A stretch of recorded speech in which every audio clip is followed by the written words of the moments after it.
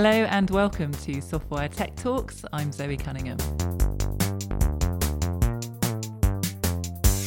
Hi and welcome to Softwire Tech Talks. Today I am delighted to welcome onto the show Jake and Ariana. Can I ask you both to introduce yourselves, tell us what you do at Softwire and maybe an interesting fact about yourselves? So my name is Ariana. I'm a UX designer at Softwire. I've been at the company for about 5 months. Interesting fact about myself, I'm originally from the Philippines, but I moved to Sweden when I was very young and I was raised there. But I've lived in the UK for most of my adult life. So you're a nice mix of different cultures. Yes, I try to be at least. Fantastic. I'm Jake. I am also a UX designer at Softwire. I've been with the company for about since January last year. I'm from Australia. I can't really think of anything that's super interesting about myself. I'm learning French at the moment, so that's kind of interesting. And I can do a Rubik's Cube in less than 90 seconds, so that's kind of interesting as well. Oh, that's pretty good. That's really cool. Did you have to do a lot of practicing to get that good? Yes, essentially, it's an algorithmic kind of sequence that you have to learn to do it the way that I do it. But the really smart people in Softwire can do it in less than 20 seconds, 30 seconds, and I can't do it that quickly. So wow. Well, today we're going to be talking about design skills and techniques, why they're important, and how developers can best work with designers. Susan Kare, who designed the icons for the first Apple Mac, said, "Good design is not about what medium you're working in. It's about thinking hard about what you want to do and what you have to work with before you start." So to kick us off, do you both agree with that statement by Susan? Yes. I say it's a very good description, but I also think that good design is very, very difficult to define. So it's one of those things where any kind of punchy line about it, while I think that they can be useful and also very inspirational, I don't think they're necessarily always the most sort of descriptive. Well, in my experience, I found that design, it has an underlying kind of ethos of what it is. Like, as in design can't be something without solving a problem, for example, or the actual act of creating something, like things like that. So it has things that has values that support what design is, but I would say that the exact definition of design can vary from person to person. Okay, good. It sounds like this is a really interesting topic to discuss. So maybe we can start with what design is not. So what are the kind of common misconceptions out there? Well, I think a common one, especially in tech and IT, is one of, oh, they just make pretty pictures, which is obviously not true.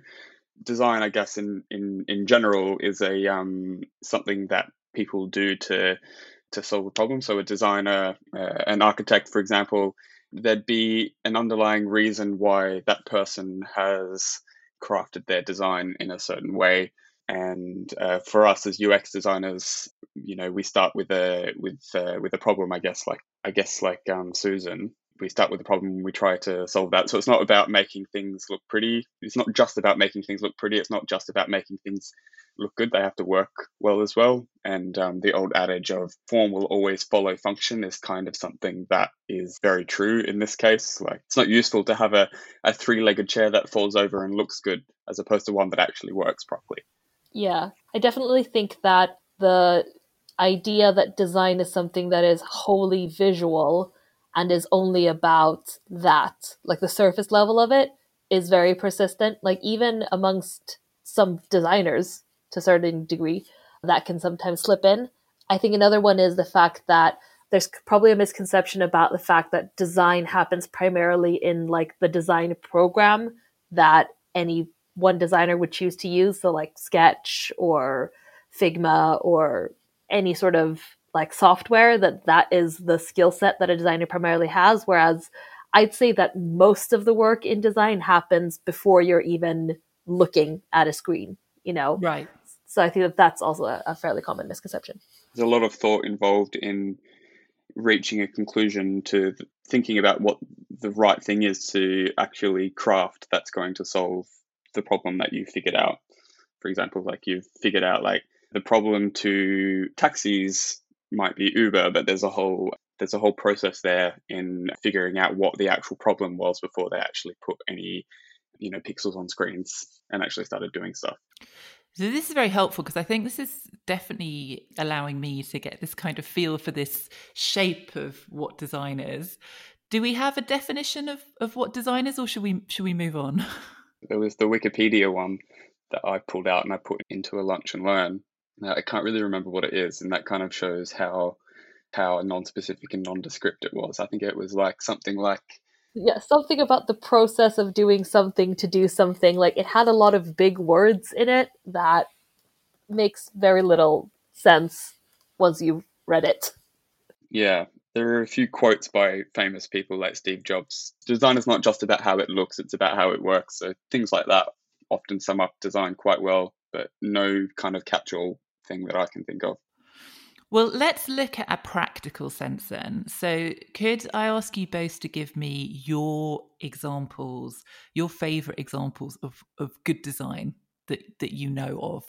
So for like a specific feature, one of the things that comes to mind for me is in Spotify, there are a lot of indicators that use both color but also shape to show the state of something.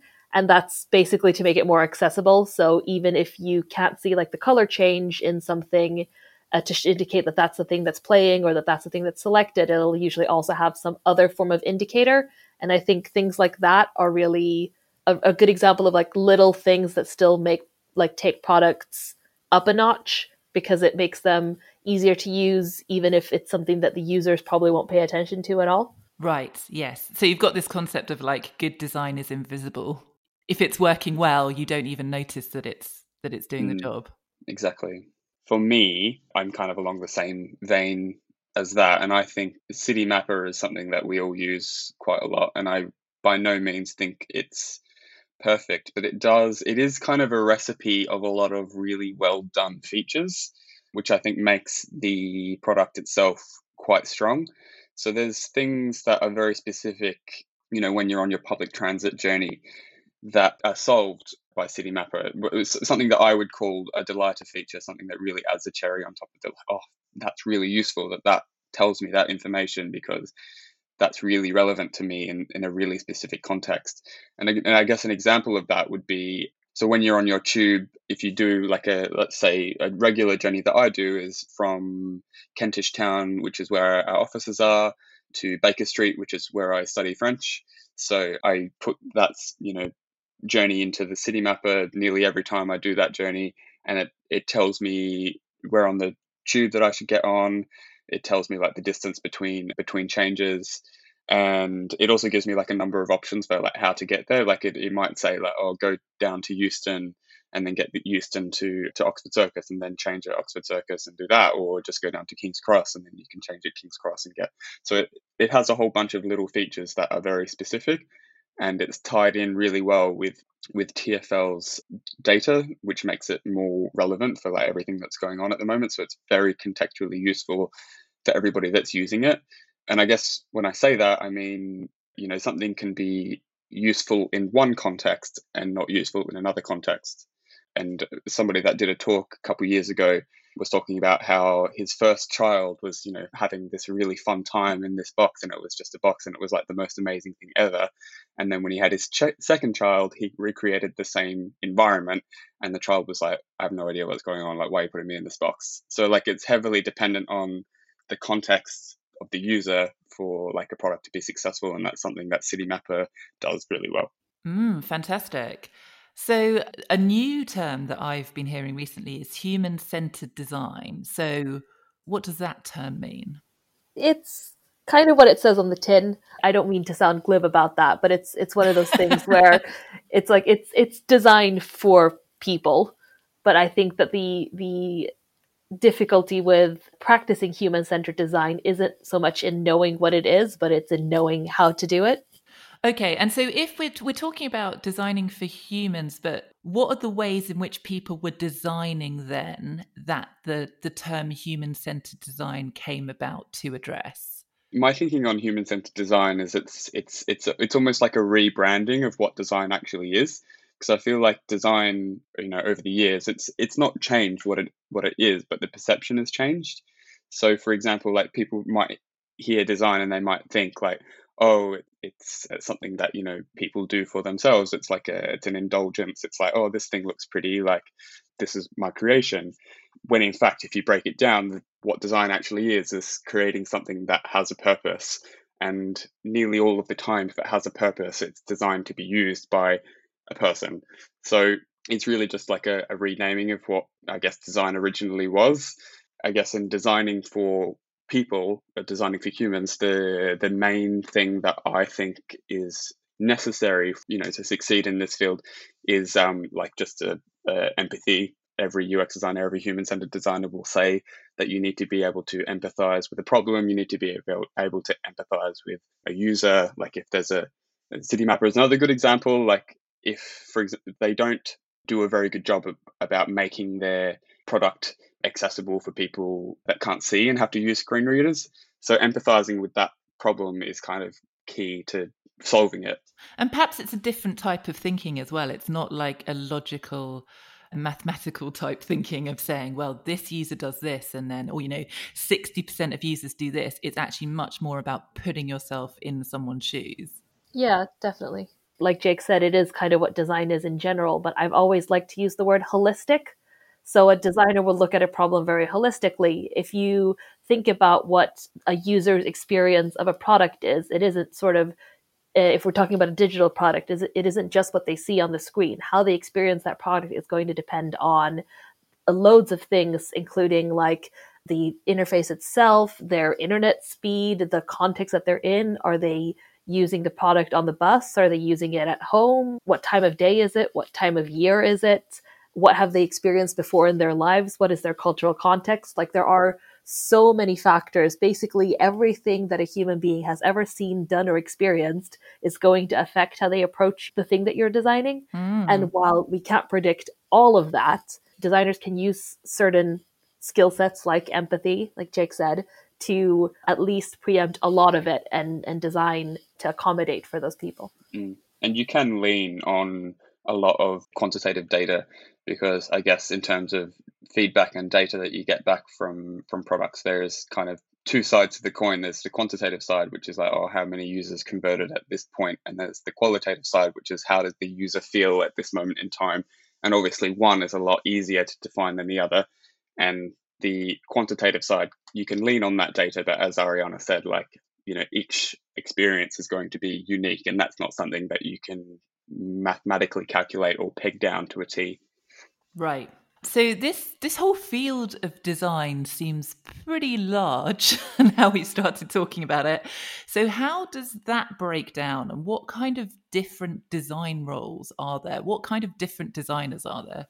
In our Lunch and Learn, Jake very eloquently talked about how that's also equally difficult to define. But if you really want to sort of try to put some kind of labels on it, you can sort of break a lot of design roles down into the different sort of phases of the design process. The most common one, if you think about the sort of beginning of design being a phase of understanding, and then the next one being a phase of sort of conceptualizing and ideating, and then the third one being a phase of sort of executing and delivering, then there are a lot of design roles that sort of occupy one or two of these spaces, roughly speaking.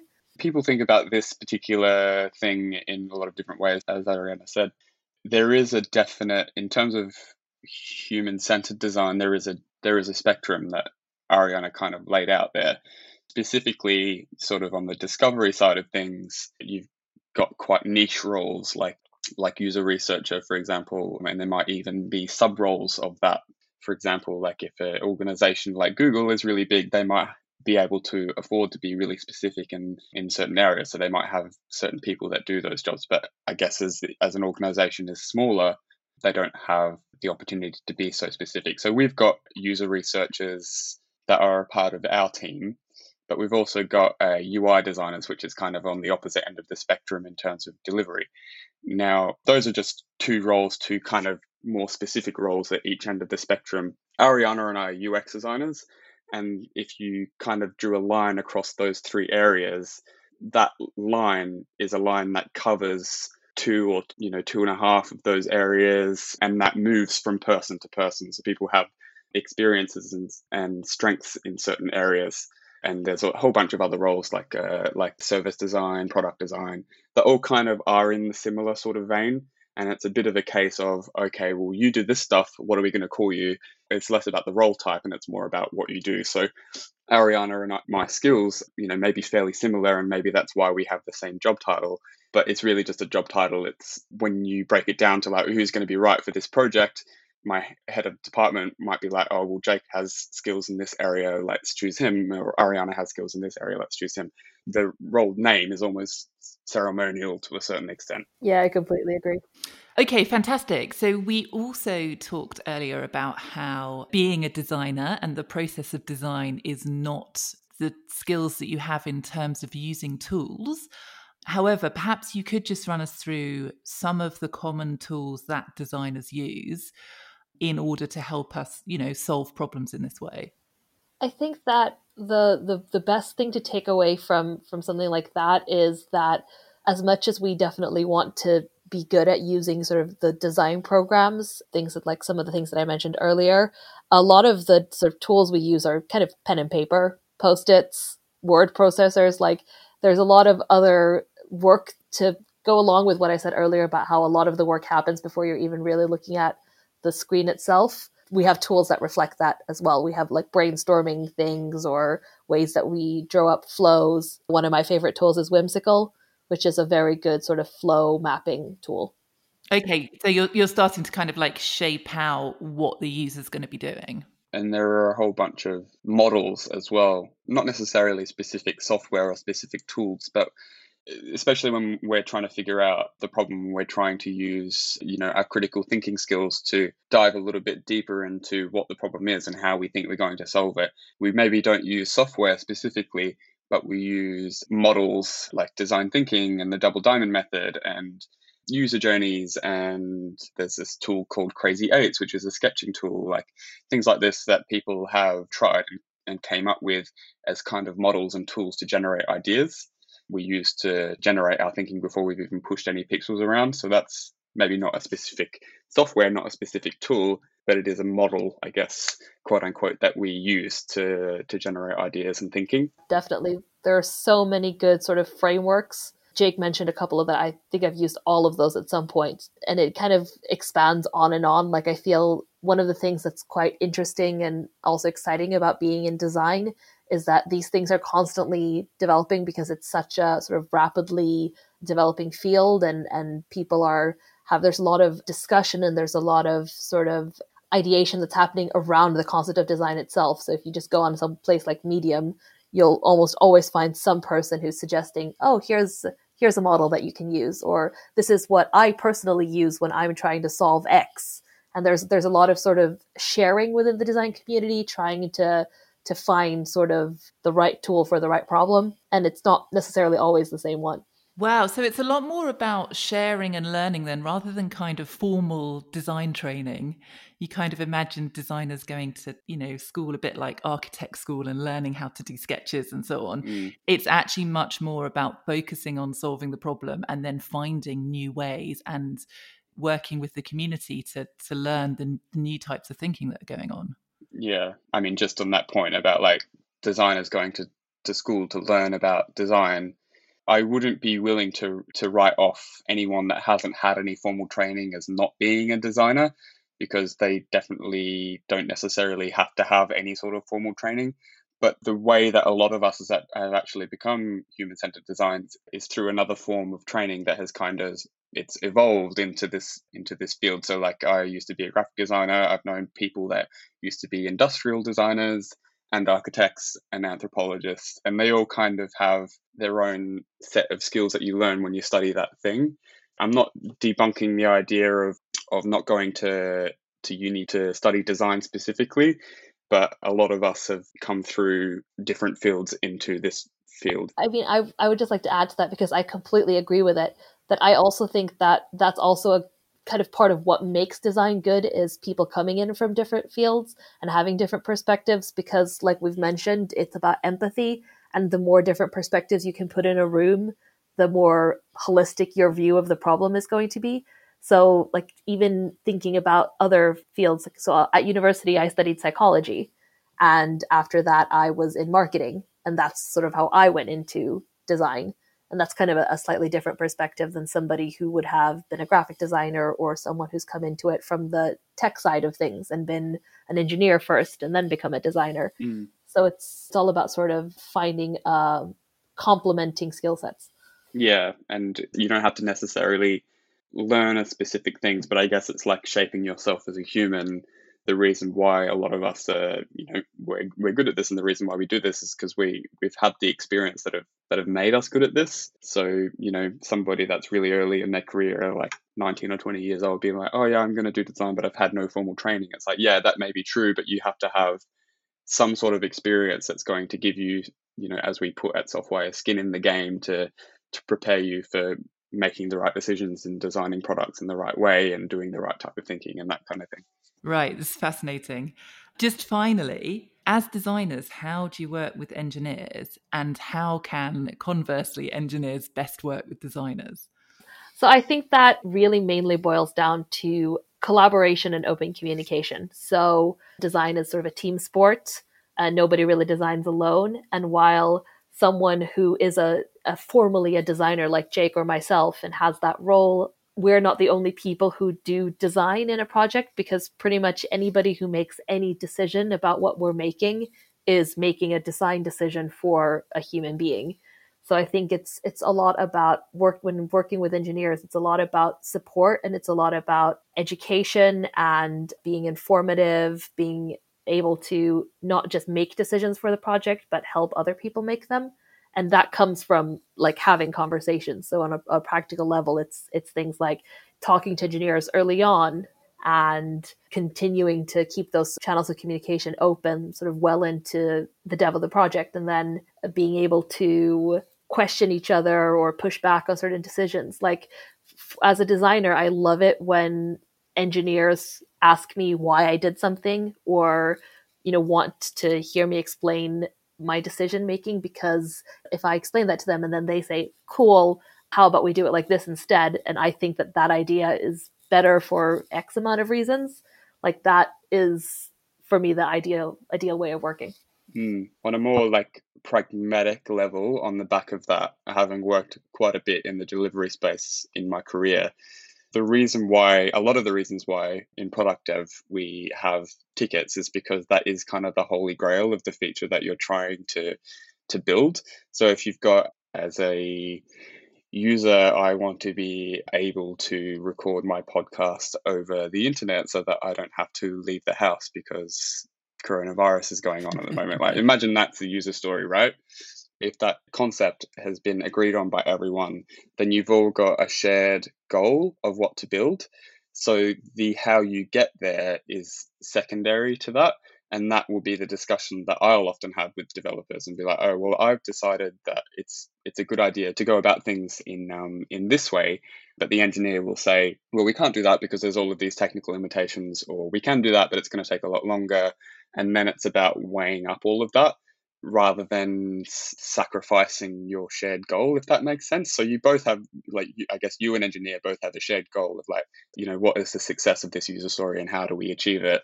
Then on both sides of the coin, on the engineer side and on the designer side, it's about how do we reach that together. So there really shouldn't be any pride in it. There is, because we're human. There really shouldn't be any pride in it. Or I think this is better because I know the best, or whatever the case may be. It should be like, okay, well, these are your reasons, these are my reasons. How can we get to that shared goal together? So that's kind of more of a specific example. But so many cases I've seen, unfortunately, designers have been like, well, it has to be that way because I said so. And engineers will be like, oh, well, we can't do that because there's all of these technical limitations. When in the first instance, it might be that's not a good enough reason why you don't want to hear somebody else. And in the second case, it's not a good enough reason because you haven't thoroughly investigated the viability of that solution.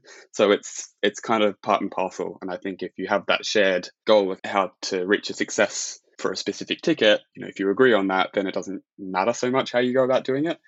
Yeah, so it's about working together and working collaboratively and communicating to get to the, like you say, the shared outcome that you're all are trying to achieve the same thing. I have really enjoyed discussing this topic. I don't think I've heard the word empathy come up so much in a podcast before, which is brilliant because so many people think of technology as being kind of cold and inhuman, whereas actually, as you've both been saying, the best way to build and develop technology is absolutely putting people at the centre of it. So thank you so much, Jake and Arianna, and join us next time on Software Tech Talks.